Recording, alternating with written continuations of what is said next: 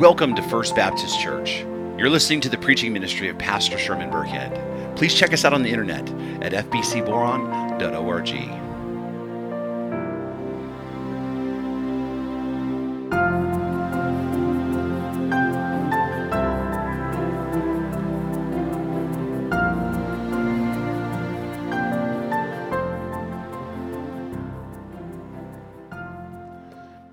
Please take out your Bibles and turn with me to Romans chapter 2. We'll be reading verses 17 through 24.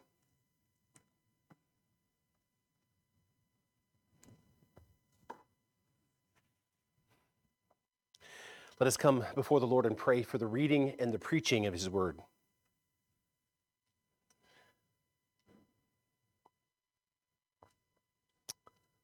Father, we come before you, Lord, with our hearts and minds open to you, Lord. We pray, Lord, that you would help us to hear what it is you want us to hear, that you would take your word and that you would use it to shape us more and more in the image of Christ, and you would overcome the deficiencies of the preacher, Lord.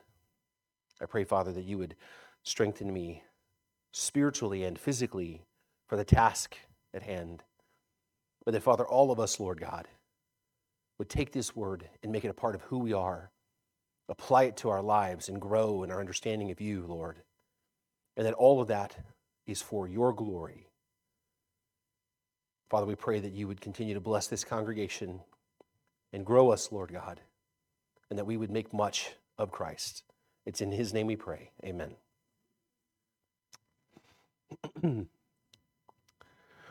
Romans chapter 2, beginning in verse 17. And the word of the sovereign Lord reads, "But if you call yourself a Jew and rely on and improve what is excellent, because you are instructed from the law, and if you were sure that you yourself are a guide to the blind, a light to those who are in darkness, an instructor of the foolish, a teacher of children, having in the law the embodiment of the truth, the knowledge and truth, you then who teach others, do you not teach yourself? While you preach against stealing, do you steal? You who say that one must not commit adultery, do you commit adultery? You who abhor idols, do you rob temples? You who boast in the law, dishonor God by breaking the law. For as it is written, the name of God is blasphemed among Gentiles because of you." The reformer and pastor John Calvin once wrote, "Hypocrisy can plunge the mind of a man into a dark abyss when he believes his own self-flattery instead of God's verdict." So as we begin this new year, many of us have already been struggling with our New Year's resolutions that many of us have made. And you don't have to call it New Year's resolutions. Some people say, I never make New Year's resolutions. Okay, call them goals or objectives or growth points, whatever you want to call them, right? But the point's still the same. There is something typically that most of us want to fix. There are things in our lives we want to change. There are things that we want to grow in. And many of us have made, at least small ones, some of us big ones, commitments to grow in some of these areas, whether it's your health, whether it's your finance, whether it's your relationships. Maybe it's just simply a commitment to read the Bible and pray every day. Some people, for them, that's a big commitment. And many of us have made those conscious efforts to grow in 2022. But many of us are also struggling to keep some of those commitments, right? And it's not that our intentions are insincere, because the things that we want to change are very real. We want, we want to do them. I know that I want to lose weight. I want to read more books. I want to spend more time with my wife. I want to get more things done. There are lots of projects that just kind of keep floating around my life. I'd like to get them done. The changes we want to make individually, are real and important to us. The problem is that the changes can be hard to make. We all know that, especially when you're trying to change habits. Breaking bad habits and starting new habits can be extremely hard. Why? Because they're habits, right? Habits just seem to be a part of who we are. Our habits become part of our lives. They become second nature to us. We do many things that we do out of habit. That's why it's hard to quit habits and start new ones. I actually quit chewing tobacco December 24th, 2011, which is just over 10 years ago. And I have to tell you, it was a hard thing to do, especially the first few days and weeks. I had headaches. I was grumpy. You don't believe me? Just ask my family. All right? And the reason why it was hard is not only did I have an addiction to nicotine, but it was also really just a continual part of my life. It was actually kind of part of my identity. It was part of who I was. I mean, I never left the house without my wallet, my keys, my phone, and a can of snuff. And if I ever got to the point where I had less than half a can of snuff, I began to panic, like I'm going to run out.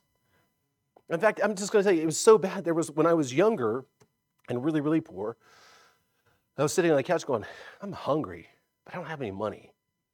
And then I reached in my pocket and pulled out my snuff can and realized I was almost out of snuff. Man, I turned the couch upside down and found exactly enough change to support my nicotine habit, right? It was a part of who I was, part of my identity. Ask my wife, she hated it. She hated it. We were talking about that the other day. She's like, I praise the Lord, right? But I tried quitting and I failed many times before. And I would get a few days in, but then it would just be too hard for either me or for her. And then I would give up because breaking habits are difficult. But praise the Lord that I was finally able to overcome that by His grace. And now it's been over 10 years since I gave that habit up. But the truth is, habits, as we all know, can be hard to break, right? And if it were not hard, then we would all be very different right now, right? There are lots of things that we would already have overcome, right? There are lots of things in our lives that would have already changed. And if you can't say amen to that, you ought to say ouch. Yeah, exactly. Well, as hard as habits are to break, do you know what's even harder to break than habits? Traditions. Traditions can be even harder to break than habits. Whether they're family traditions, whether they are school traditions, whether they are church traditions. And you might think, well, why would people need to change traditions? Well, the answer is quite simple. Just like habits, where you can have good habits and bad habits, there are good traditions, and there are not so good traditions. There are traditions that are really helpful, like expository preaching, observing the Lord's table, right?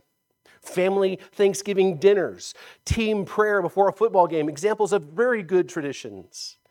But then there are traditions that people have that are counterproductive and maybe even harmful, like hazing freshmen in high school.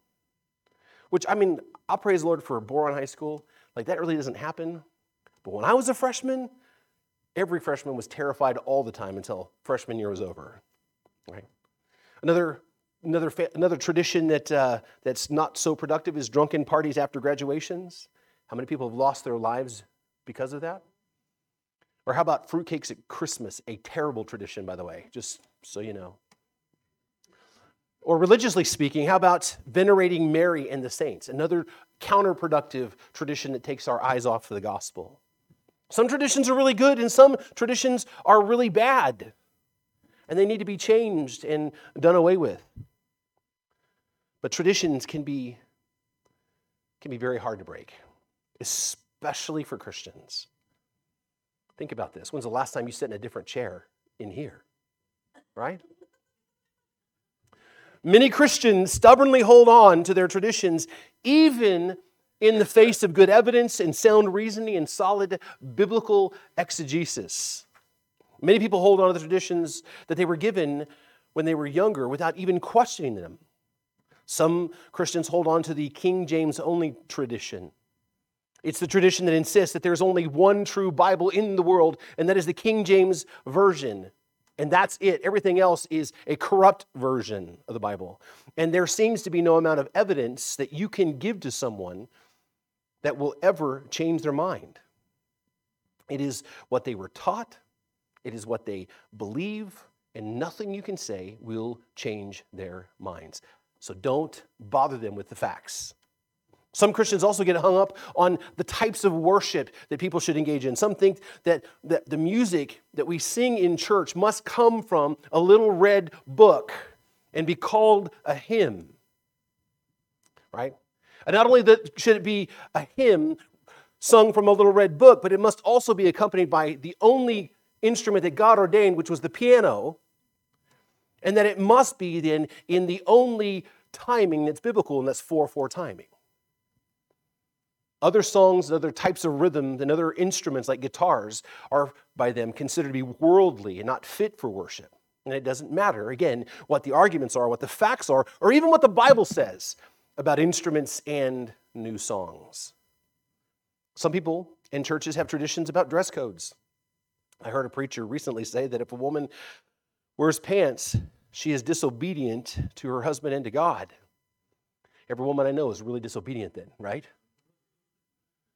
Another preacher said that real Christian men have always, from the beginning, worn suits, ignoring completely the truth of history. Another tradition that's really not bad in itself, but one that many people blindly hold on to with stubborn tenacity, is the tradition of the altar call. Some people don't even feel like that you've even been to a worship service if there's not been a call to come forward. The first time when I first became a pastor, someone asked me, why don't we have altar calls every week like the Bible teaches? I said, okay, show me the passage where the Bible teaches that, and then we'll do it.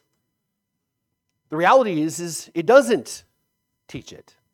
Worship on Sunday morning, contrary to the American idea of Christianity, worship on Sunday morning is for the believers to come together to worship the living God. It's not an evangelistic crusade.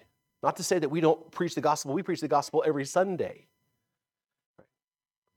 But the fact of the matter is the altar call wasn't even invented until the 1830s. Did you know that?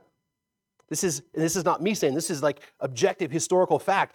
It wasn't invented until the 1830s during the Second Great Awakening.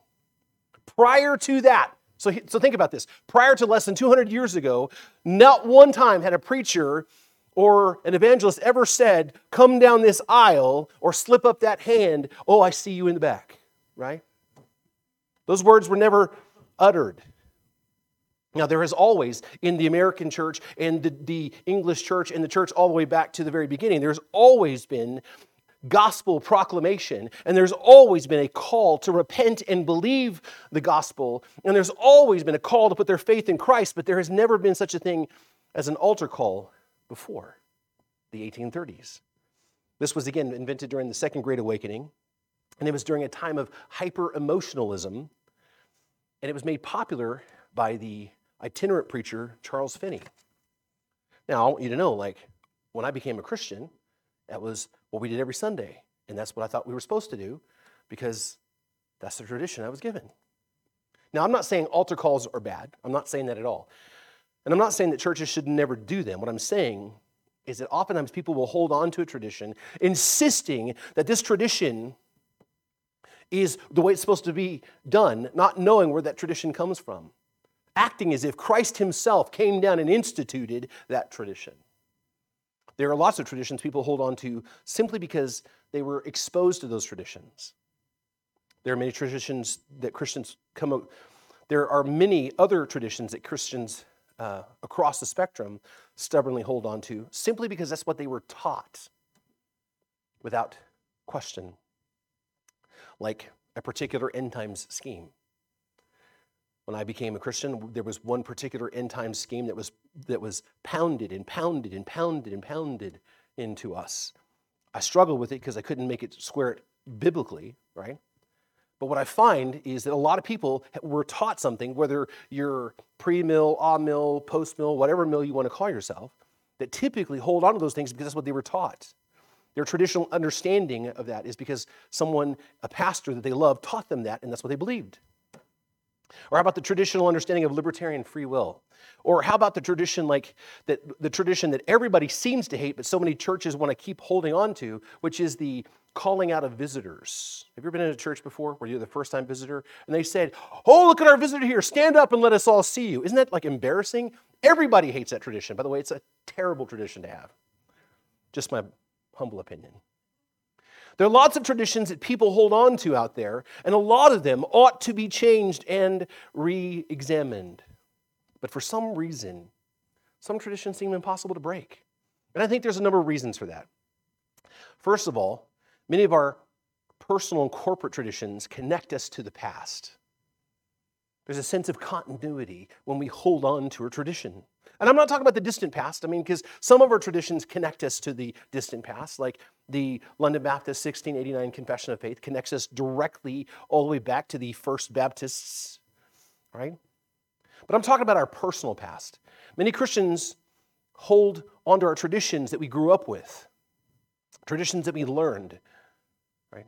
Traditions that we came to know when we were baby Christians, traditions that grandma taught us, right? Traditions that our favorite pastor taught us, and we find letting those things go troublesome because it feels like, in a sense, we're disconnecting ourselves from our Christian experience or our Christian past.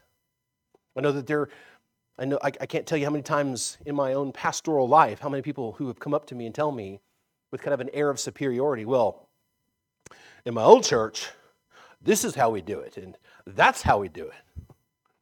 Great, thank you, appreciate that. As if their personal experience is the only way things have ever been done in the church since the time of Christ. Not considering culture and locality and just the way people prefer to do things. Another reason that it's tough for us to change traditions is personal investment. Sometimes we spend many hours and years going to church and doing things a certain way, and it's just kind of like who we are. We just assume that that's how things are to be done. And to change those things for some people seems like all that time and energy was wasted. That participating in those traditions seems to be a waste of time. We have invested in that tradition heavily. We have argued and defended that tradition. Kim and I, when we first became Christians, we went to Calvary Chapel. There were ways that they did things that we really appreciated. We look back now and go, that's probably not a good tradition. The third reason why traditions are hard to change is because of this is how we've always done it. Whew. I'm telling you, if there's one that's hard to get over in an older church is this is how we've always done it. Why do we have a choir here? Because this is how we've always done it. Why is service at 10:30 instead of 11? Because this is how we've always done it. Why do we have responsive reading? Duh. That's how we've always done it. Why do you have Lord's Table once a month instead of every week? Well, because this is how we've always done it. I can't tell you how many times in my ministry life I've heard that. Just because we've always done something doesn't mean we should always do something.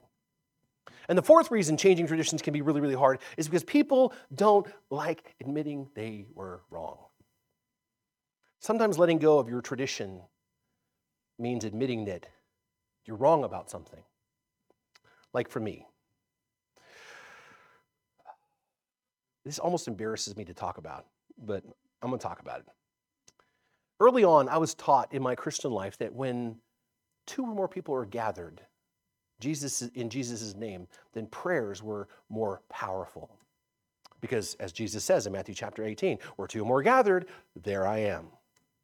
And so I used to think that. I used to think, that if I wanted to pray about something that was really important to me, then I need to go find someone and say, I need you to agree with me in prayer, right? Because otherwise, me by myself is not effective. And so I'd come and get somebody, I need you to pray with me. You've heard that before, I'm sure, right? I believed that. I practiced that for years, but then I heard Pastor Bodhi Bacham preach on that particular text, Matthew 18, and he walked through the text line by line and come to realize that it's not about praying more powerfully. That whole text is about church discipline. It is about, Jesus is saying, when you have done what you can do, when you have talked to the person individually, when you then have taken somebody to talk to that person who's in sin and they don't listen to you, and then you have taken them to the church, you were to basically cast them out of the church. And in that context, he says, I'm with you. And that's the whole point of that entire text, right?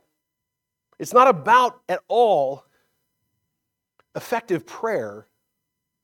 It's about church discipline.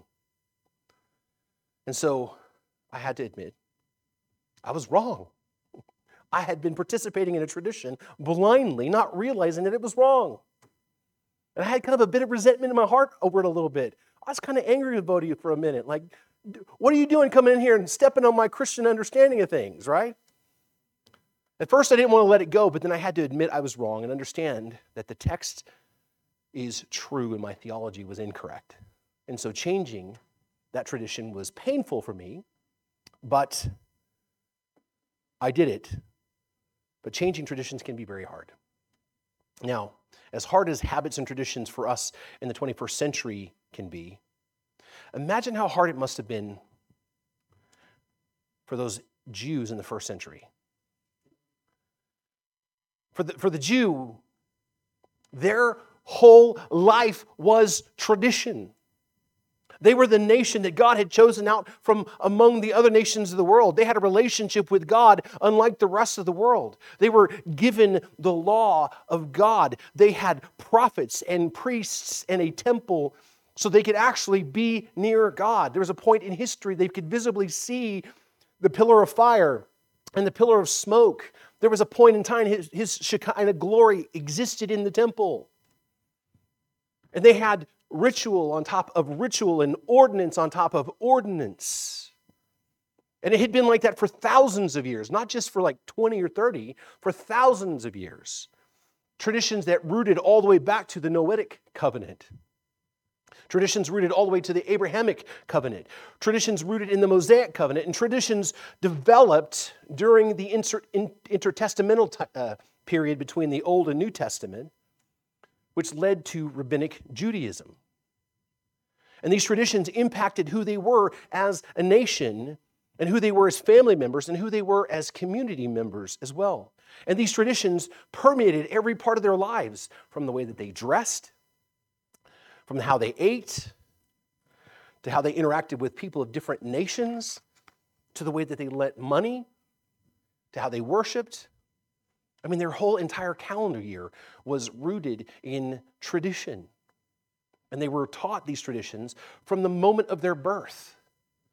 They were constantly reminded of these things continually all through their childhood. And they were surrounded continually by like-minded people who themselves were immersed in these same traditions. They were in their own little traditional bubble. These traditions became really a part of who they were. It was their identity. It was how they saw the world. They couldn't understand the world outside of those traditions. And so for those living in the first century, it became impossible to tell what traditions were God-ordained and what traditions were man-made. Over the centuries, man-made traditions had crept in, and what was given by God in the law became distorted, creating a very legalistic form of religion. And this hybrid of traditions became the basis of them being right with God in their own minds. This was the mindset of the people that Paul was addressing in Romans chapter 2. People were deeply rooted in their traditions. Whether good traditions or bad traditions, it was a part of their very fabric of who they were. You see, Paul in chapter 1 begins his gospel with an indictment of mankind. The truth that God's wrath is being revealed against the unrighteousness of men, and the fact that mankind knows God but rejects him. Mankind, specifically the Gentiles, who he was addressing in chapter 1, knows that God exists, understands his divine nature, and knows exactly what he expects, but mankind hating him, hating God, loves his sin and rejects God and refuses to give God the very things that he deserves, which is honor, glory, and worship. Instead, mankind throws himself headlong into his desires and sin, and he worships everything and anything that he can besides the God who created him. And God revealed that his wrath is against them by giving mankind over to what he wants, which is his sin. Now, in chapter 2, Paul begins to address a group of people who would wholeheartedly go, "Amen, Paul." They would agree exactly with what he said. It was the Jews. In fact, if you remember, Paul engages in a diatribe in chapter 2 in this letter where he is having a conversation with an imaginary person, and he's doing this as a literary device to make a point. Paul in chapter 2 is having a conversation with an imaginary Jewish person who represents the common Jewish person and attitude, a Jewish person steeped in these traditions. And these Jews, upon hearing what Paul said in chapter 1, were like, "I agree with that. Yes, you are right. They are God haters. They are people who deserve God's wrath." Right? They would have given an amen to everything Paul said in that first chapter. They were in complete agreement that the Gentiles are without excuse. But then in chapter 2, Paul says to these same people, those who were right with God because of their tradition, he says to them, "You are also without an excuse." In fact, he says in verse 1 of chapter 2, he says, "Therefore, you have no excuse, O man, every one of you who judges, for in passing judgment on another you condemn yourself, because you, the judge, practice the very same things." Paul in this diatribe begins to tear down the arguments that the Jews would have instinctively used to defend themselves. Arguments that were built on their traditions, many of which were man-made traditions. And so Paul says the Jews are basically on equal footing with the Gentiles. They're in the exact same condition, the exact same boat. Because God doesn't judge people, and this is what we learned a couple weeks ago. He doesn't judge people by traditions that they keep, but rather by what they do. God judges everyone by their own actions. And that was the point that Paul was making in chapter 2. And Paul judges all men according to the exact same standard. It's not one standard for this group of people and another standard for another one. It is one standard, and that standard is righteousness. And that standard of righteousness, as we talked about last week, was grounded in God's own nature and nothing less than his perfection. Perfection in our thoughts, perfection in our words, and perfection in our deeds. God's standard for fellowship with him has always been perfect righteousness, moral perfection in the sight of God. And all people will be judged by that same standard of perfection, which was revealed in his law. A law that the Gentiles had written on their hearts, a law that was given directly to the Jews, written down so they could possess it, which means they were especially liable to the judgment of God for failing to obey. But the problem is for the Jews, is this was a very hard concept to grasp because their traditions, even though they had the law, even though that they knew that those who broke the law deserved death, their man-made traditions evolved to the point where they didn't think that these things applied to them. They saw themselves as special because of their connection to God historically. They thought that they were right with God simply because they were Jews. That was their tradition. They thought that they were actually taught that Abraham sat at the gates of hell, making sure that Jews don't go to hell. They were taught that every Jew, even of the unbelieving ones, were destined for God's kingdom. And the reason for this is because they were Jewish by ethnicity and by their tradition. They supposed themselves to be God's people simply because of tradition and because God had given them the law, which was central to their Jewish identity. The law itself began to take on somewhat of a mystic quality. Everett Harrison, in his commentary in Romans, says this. He says, in Paul's time, some of the leaders of Judaism were making such extravagant statements about the law that it put it virtually in the place of God. You see, for these Jews, their tradition became law-centered rather than God-centered. For them, possessing the law, memorizing the law, knowing the law, teaching the law, and keeping the man-made precepts that went along with the law had become attached to their life, and that's what they felt justified them. It wasn't a dependence upon God anymore. And this became so ingrained in their thinking that it was hard for them to see past this. It was so hard for them to see that they were not right with God. It was hard for them to see that they were on equal footing with the Gentiles that they despised. There's something about humanity where we want to look down on people. There's something about all of us that looks at a certain group of people, whether it's economics, whether it's whatever, we look at them as inferior. The Jews were exactly that. The notion that they were on equal footing with these dirty Gentiles was offensive to them because they truly felt superior in every way to the Gentiles. And so Paul, in this part of his diatribe, focuses on how the Jews see themselves in their pride in an effort to break through and help them to see the truth that they're no different and that they too need a Savior. So turn with me to Romans 2. We're going to look at beginning in verse 17. That's the context for where Paul jumps in. And Paul writes, "But if you call yourself a Jew." Now the word that's translated as "but" is actually better rendered as "indeed." It's like an affirmation. Indeed you call yourself a Jew is more like what Paul is getting at. You see, Paul, what he's doing here is he begins with the pride that these people felt for being Jews, for being called Jews. They were proud. They were proud of the label Jews. They're like, there was a time in our history that almost everybody, at some point in our history, was proud to be an American, right? These Jews were especially proud to be Jews because that name meant that they were God's special people. That was a badge of honor to them. It was a label that they wore with great pride. And so Paul, leveraging that pride, says, indeed, you call yourself a Jew. And then with that, he unpacks several reasons for the Jewish pride and self-confidence. He says, you were a Jew, right? And you rely on the law. Or in other words, you as a Jew trust in the law. You trust in the law to protect you when disaster comes, whether in this life or the life to come. You trust in the law to make you prosperous because the Jews did. They believed that if you were rich, then that God was with you and you were doing the right things. And if you weren't rich, then you were somehow, not doing the right things and you were sinners. So they trusted the law to keep them prosperous.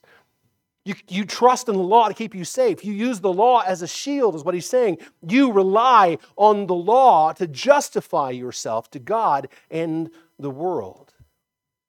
And so he says, as Jews, you rely on the law and you boast in God. In other words, you as Jews boast about your relationship with God. And rightly so, right? Because God did single out the nation of Israel from among the nations. And He set her apart, right? So she could be a light to shine for the world. He rescued her from the bondage of Egypt. He led her forefathers out into the promised land. He established His presence among the Jewish people. Right? What a blessing. As Jews, they did have a special relationship with God, and it ought to be something they should be excited about. And so they boasted in their special relationship with God because it was a source of great pride to them. And then he says, not only do you boast in God, you also know His will, approve what is excellent, because you are instructed from the law. He says you know His will, literally the will that must be conformed to all other wills, right? And you approve what is excellent, or in other words, you have moral discernments, right? You have the ability to discern what is good and what is bad. And the reason for that is because you are instructed in the law. You know the law inside and out. You have memorized the law and you can recite the law. Again, another huge source of pride. You were instructed in the law. And because of that, Paul says, you are sure that you yourself are a guide to the blind, a light to those who are in darkness, an instructor of the foolish, a teacher of children. In other words, because you have been given the law and because you have been instructed in the law, you believe yourself to be competent enough to teach others the law. And Paul uses several analogies that the Jews would have prided themselves in to further that analogy, right? They would have gladly called themselves guides to the blind, right? We're Jews. We are guides to the blind. We are Jews. We are a light in the darkness. Right? We are instructors for the foolish. We are teachers of children, looking down at the rest of the world with condescension. Those foolish Gentiles, those baby converts, we are their teacher. The Jewish people saw themselves as wise teachers of the world, teaching the Gentiles who live in the darkness. They saw themselves as purveyors of the light. They saw themselves as the hope of the world. And they saw themselves as superior to everyone else in every conceivable way. And then Paul says, you fancy yourself as teachers of the world because you have the law, right? You have in the law the embodiment of the knowledge of truth. Paul says, you possess in the law the embodiment of wisdom, the embodiment of knowledge, the embodiment of truth about God and about the world. In which Jews would say, absolutely, we possess the embodiment of knowledge and truth. That's why we're so wise. That's why we're so smart. That's why we're better than you all. That's why we're the teachers of the world. But see, Paul in his dialogue with this imaginary Jew who represents the Jewish mindset, he makes use of razor-sharp wit to build up an irony that the Jews will not be able to escape. You see, he begins by building up this imaginary person, by citing his various distinctives about being a Jew. Paul, in essence, is complimenting this person, and he appears to appreciate them. But then what he's really doing is he's setting them up to confront them in their pride and in their traditions. And he's going to confront them with the truth. Because immediately Paul turns on them. This is the thing you have to see. We read this and we kind of miss this. Paul is being really gentle and building them up. And then in an instant, like a cross-examining attorney, turns on them. Right? And verse 21 says, you then who teach others, do you not teach yourself? You who are so close to God, you who have been instructed in the requirements of the law, you who teach others what God requires in the law, do you teach yourself then? With this question, he has their attention, by the way, because they would have recognized really quickly, this is not a friendly question. They would have realized that this is a cross-examining kind of question that's going to put them on the spot. And then following up that question, he asks a few more. He says, while you preach against stealing, do you steal? The implication being, yep, you do. You who say that you must not commit adultery, do you commit adultery? You who abhor idols, do you rob temples? Very pointed, direct questions at these men who boast in their ability to know the law. Now, Paul, understand, is not asking these questions rhetorically. He's asking them to emphasize the point that he made all the way back in verse 1 of chapter 2. Remember, he said, therefore, you have no excuse, O man, every one of you who judges. For in passing judgment on another, you condemn yourself because you, the judge, practice the very same things. Paul has taken this friendly little conversation and turned it into an indictment of their character. If you teach others what you know for a fact the law requires, right? And that the wrath of God comes on those who don't do what the law requires, do you then teach yourself? Because judging by the way you live and your actions, it doesn't seem like it. Because the truth is, you do all the things that you teach against. You preach against stealing, but you steal. You preach against adultery, but you secretly commit sexual sin. You say that you hate idols, but you gladly take the money that was given to idols. See, Paul turns the table on them and points out their blatant hypocrisy, which was common in the first century. Despite their traditions, and despite their superiority, and despite their self-righteousness, and despite all of their traditions and all of their clothing and the way they carried themselves, first century Judaism was rife with corruption and hypocrisy. A contemporary of Paul, Rabbi Joachim ben Zakkai, emotionally cried out at the increase of murder and adultery and sexual vice and commercial and judicial corruption and bitter division amongst the people of Israel. Right? And he wasn't complaining about all this happening to the Gentiles. He's talking about the Jews, that the Jews had become thoroughly corrupt. The very same Jews that knew the law and had taught the law, they didn't obey the law. And they hypocritically judged others by the law that they themselves disobeyed, believing themselves to still be justified by God, because as Paul says, they're presupposing on God's kindness, that kindness that's meant to lead them to repentance, and presupposing on their status as Jews because of their tradition. And this was so rampant that the Gentile world had no real respect for the Jews. They saw them for what they were, posturing hypocrites. And because of that, Paul explodes on his imaginary adversary and says, "You who boast in the law dishonor God by breaking the law." And then he adds, "For it is written, the name of God is blasphemed among the Gentiles because of you." You think that being Jewish and possessing the law makes you right with God? You think knowing the law and being able to teach the law honors God? You boast in God's law, and you should boast in God's law, right? But then you turn right around and you dishonor God by breaking that law, as if it's not important.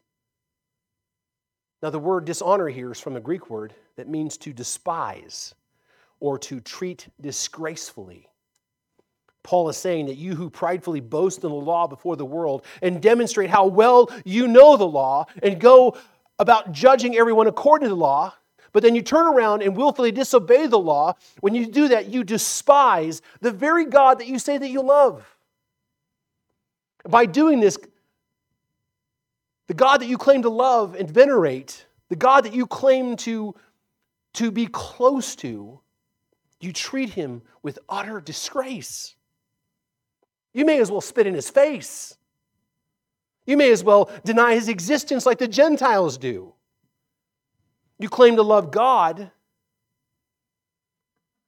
but you cause his glorious name, the one true God, to be maligned and tarnished before the entire world. Again, Paul says, "For as it is written, the name of God is blasphemed. It is blasphemed among the Gentiles because of you." God is not honored by you in your religious posturing. God is not honored by your knowledge of the law. God is not honored by your traditions. God is blasphemed because of you and your hypocrisy. Claiming to be people of God, your hypocrisy causes the world to despise him. Now, right here, when Paul says this is a full gut punch that he's given them now. Because blasphemy against God, according to the law, was grounds to be killed. Blaspheming God's name was grounds to be dragged out into the street and stoned to death.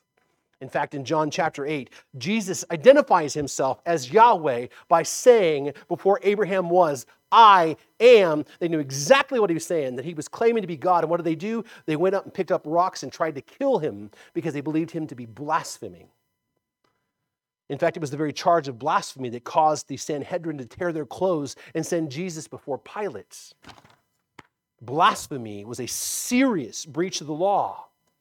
And here, Paul is saying that God's holy name is being mocked and ridiculed and being spoken of as evil and blasphemed because of the hypocritical Jews who teach the law and judge others according to the law that they themselves break. You understand, Paul is not saying God's name is being blasphemed because they fail to keep the law. Let's be clear about that. Because no one can keep the law. Paul is indicting the Jews because of their hypocrisy. It's hypocrisy that brings that blasphemy. They think themselves better than the Gentiles, not because they actually measure up to God's standard. They think they're better than the Gentiles because of their traditions. They think they're better off because they have been given the law. The law they themselves can't even keep. When Gentiles fail to keep the law, they're with an excuse because, as Paul says, right, they have the works of the law written on their hearts. They know that what God requires because God created them in His own image. But the Jews, in their arrogance and pride, because of their tradition, cannot see that they're even more culpable for their sin because not only were they created in the image of God, and not only was the law written on their hearts as well, but God personally gave them the law written down, codified. God's law objectively preserved for them, which means they are even more accountable to keep it. But rather than recognizing their sin and repenting and hoping and looking and seeing their desperate need for a Savior like the Gentiles, they, because their tradition and their nationality, feel superior to the Gentiles, even though they judge the Gentiles for their failures and do the exact same things. They preach against stealing but steal. They preach against sexual sin and commit sexual sin. They teach the world what the law requires, but don't teach themselves. God is not blasphemed because of their failure to keep the law. God is blasphemed because of their hypocrisy. And again, as John Calvin says, hypocrisy can plunge the mind of a man into a dark abyss when he believes his own self-flattery instead of God's verdict. This right here is exactly what the Jews were facing. And Paul, in his gospel, points out that hypocrisy and systematically dismantles the Jews' self-righteousness, helping them to see that they're on equal footing with the Gentiles, that they too need a Savior. And in the next section, we will see Paul go even further and help the Jews overcome their blinders to their traditions, which is what we'll get into next week. But this week, as we wrap up, I want to draw some parallels between the Jews then and the Christians of today and the church today. Even though Paul's point, I want you to hear me, Paul's not addressing specifically the church here itself. There are still principles that we can, though, take away from this as we go on our personal walk with God, as we do so individually and corporately. I want to focus on the last phrase. The name of God is blasphemed among the Gentiles because of you. That's a sobering rebuke. That is a sobering statement. This was meant to be a serious rebuke because hypocrisy and the defamation of God's name that came as a result of hypocrisy was a huge and terrifying issue. Blasphemy brought the wrath of God. The issue that the Jews faced, and an issue that the church, I think, faces today, is the same one. I think if there is one accusation that the world makes against the church at large, a charge that tends to stick, is the charge of hypocrisy. We've all heard it, right? We've all heard people say, the church is full of hypocrites. And how many of us go, yep, that's pretty much right. We've all agreed that this has been the case at the times. It's not always the case, but I mean, it happens a lot. Because the church has done things because of individuals and because of tradition that have dishonored God, right? And have given the world at large cause to blaspheme God's name, to look down on Him, right? And this should cut us to the quick. This should cause us to mourn, actually, because we live and worship in a way, right? We are supposed to live and worship in a way that God's name is magnified and lifted up, that God's name in the world will be made great. As Matt was talking about this morning, that Jesus' name, that Jesus would be lifted high. We're supposed to live that way, but how do we do that? Well, some will say we need to get busy doing stuff. That's always the answer for a particular mindset that's not really reliant on the scriptures, but more reliant on justice and emotions or culture. We need to just do more stuff is really the idea. We need to feed more people. We need to meet more of the people's needs. We need to be engaged in ministries of mercy. There are many churches who focus on those things. And by the way, those are good things, and churches should do those things, right? But there are many churches who focus on those things and make them central to their mission, who themselves still get caught up in the same hypocrisy. So it's not about external things that we're doing. It's actually about internal things that will help us follow God in a way that honors Him externally. It's about internal things that will cause us to honor God in the world around us in a way that the world will glorify Him.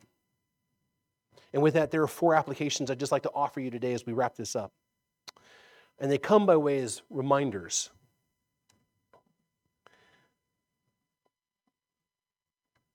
First of all, we need to remind ourselves that we have nothing to boast about except Christ.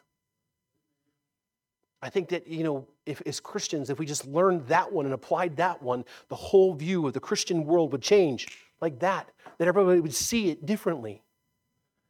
We have nothing to boast about except Christ. The Jews boasted about their nationality. They boasted about their traditions and their status in the world because God had selected them at a point in history to represent Him.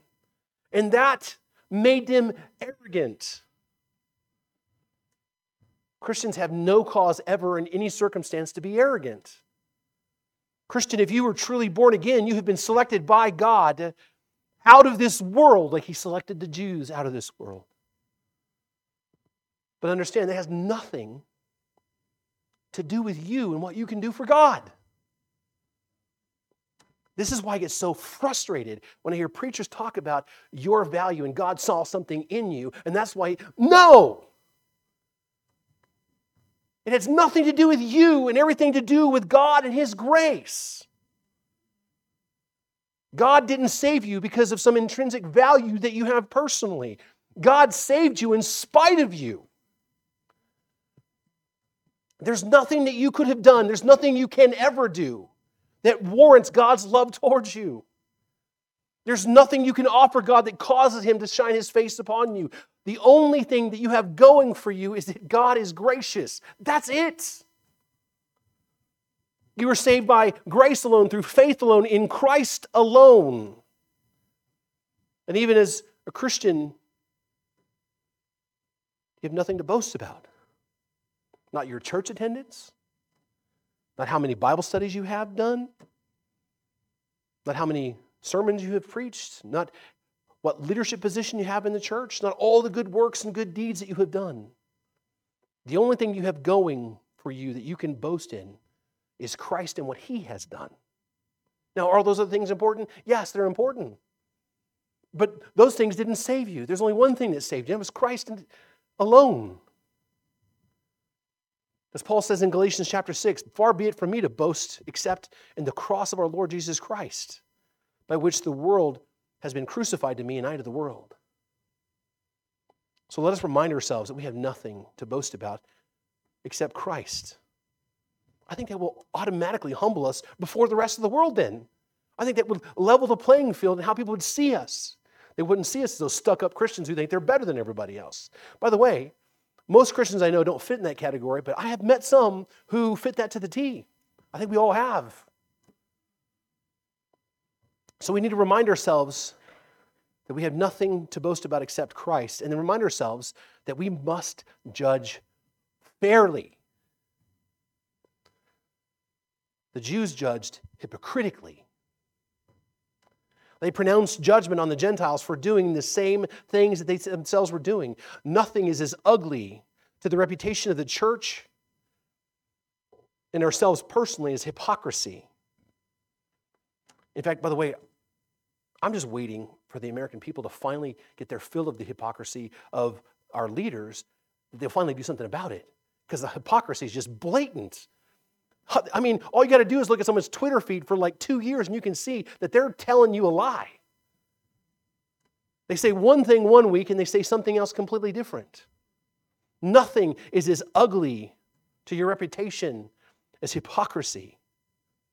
And nothing impugns the name of God as fast as our hypocrisy. Now, this doesn't mean that we're not to judge. A lot of people will say, well, that means we shouldn't judge. That does not mean that. In fact, we are exhorted in the scriptures and other places to judge. But we're to judge equitably. We're to judge fairly. Not hypocritically. As Jesus says in Matthew chapter 7, judge not that you be judged. For with the judgment you pronounce, you will be judged. And with the measure you use, it will be measured to you. Why do you seek the speck in your brother's eye, but do not notice the log in your own eye? Or how can you say to your brother, let me take the speck out of your eye when there's a log in your own eye? You hypocrite. Now listen what he says here. First, take out the log out of your own eye, then you can see clearly that you can take the speck out of your brother's eye. He didn't say just leave it in there, right?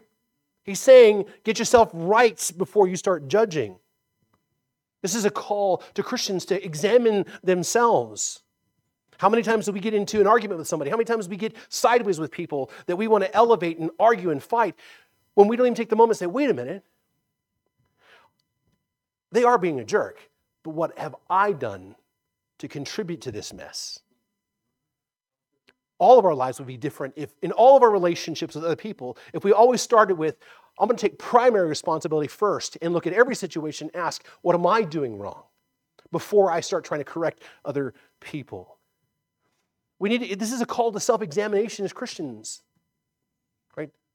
That we're looking at our own lives to see conformity to the Word of God and that we're making sure that we're not guilty of the very same things that we're irritated about in other people.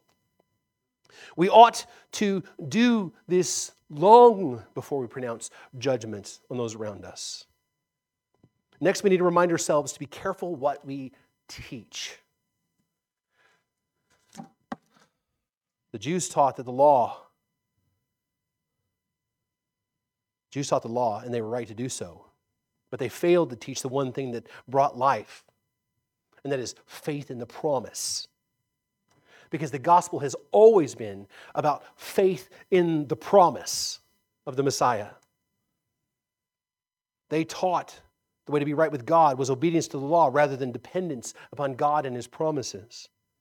In the same way, well-meaning Christians will teach things that are true, but fail to be clear enough, and they fail to teach the most important truths, which is the gospel.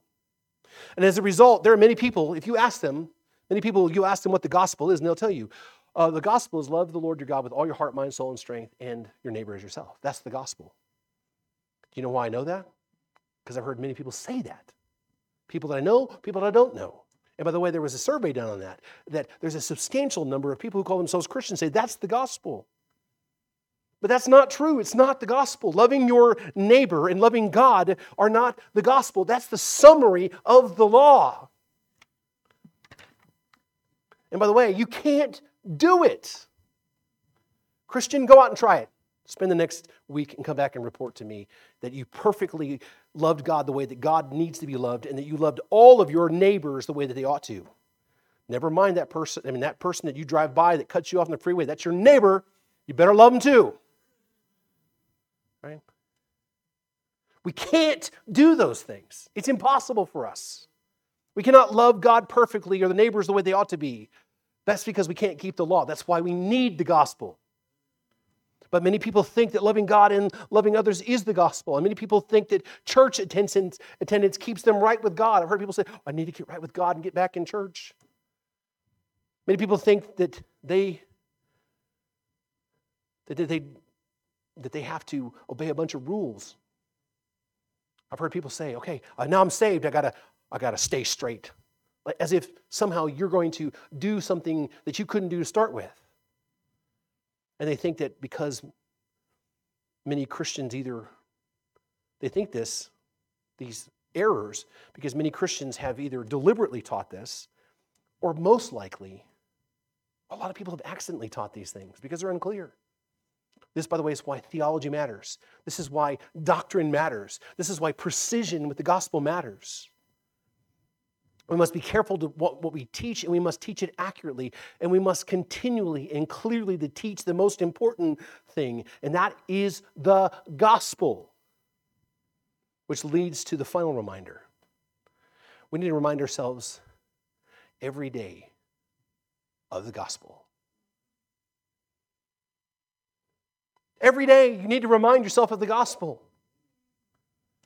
You need to do so you can teach others what the gospel is and correct those who are wrong about the gospel. But you also need to remind yourself of the gospel so you don't drift towards legalism in your own lives, because that is the gravitational pull of all of us.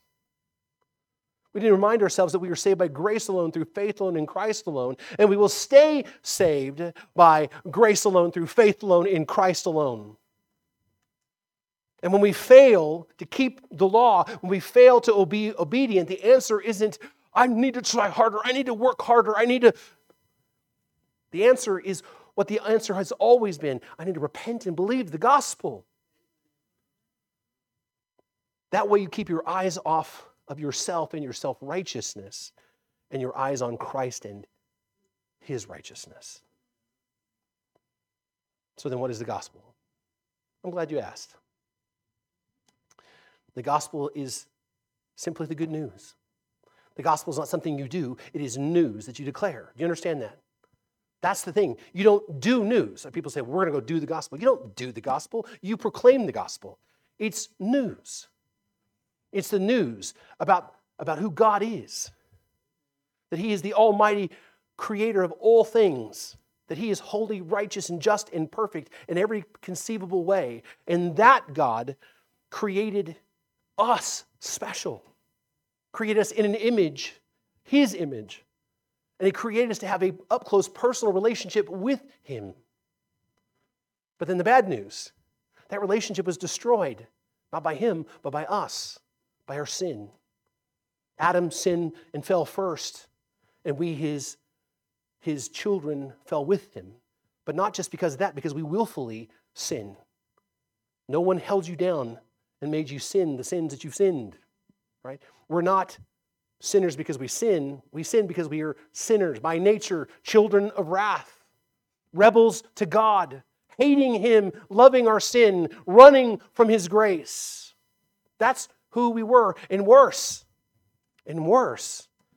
is because of that, God's wrath abides on all who are in their sin, meaning there's coming a day when God will judge them in their sin, and it will give them what they deserve, hell. And to make it even worse than that, is once you figure it out that you are a sinner, you can't fix it by yourself. You can't live a righteous enough life. You can't be good enough, smart enough, beautiful enough. You can't be loving enough, compassionate enough. You can't do enough good things for other people. You are condemned, as the Bible says, our righteousness are but filthy rags before God. That means then, where we come to in the gospel, the bad news part of the gospel, is we finally come to the place where we can finally see what the truth is. There's a God who we were created to have a relationship with. That relationship's destroyed because of us, and there's nothing we can do to fix it. We are helpless and hopeless unless God does something to fix it. Now we're ready for the good news. The good news is that God did for us all the things that we couldn't do for ourselves. He sent His Son, Jesus Christ, into the world, who was God, who became flesh, and in His humanity lived the perfect life that we couldn't live, upholding the law that we couldn't uphold, securing for us a righteousness that we couldn't earn. And that if that were not enough, He voluntarily went to the cross and suffered in unimaginable ways to pay the penalty of our sin, taking upon Himself the very wrath that was owed to us. And then, how do we secure these benefits? How do we get our sins washed away? How do we earn this righteousness? How do we get eternal life? Is it obeying a bunch of rules? Is it becoming awesome people? No. It's by faith and faith alone. that you repent and believe the gospel, and you spend the rest of your life doing that exact same thing, repenting and believing the gospel. And the promise is that God himself will take up residence in your heart, come inside of you, and change you from the inside out, causing you to love the God that you once hated and hating the sins that you once loved, making you more and more in the image of Christ. And then on top of that, he says, I'll never leave you and I'll never forsake you. And then when it's all said and done, you have the assurance that he personally will help you cross that final line and deliver you safely home to be in the presence of God forever. That is the gospel, and that's the only hope that we have in the world. That is what has been secured for us. That's the truth we must always be clear on and not confuse for those around us. That's the truth we need to remind ourselves and also then share with others. Let me pray for you.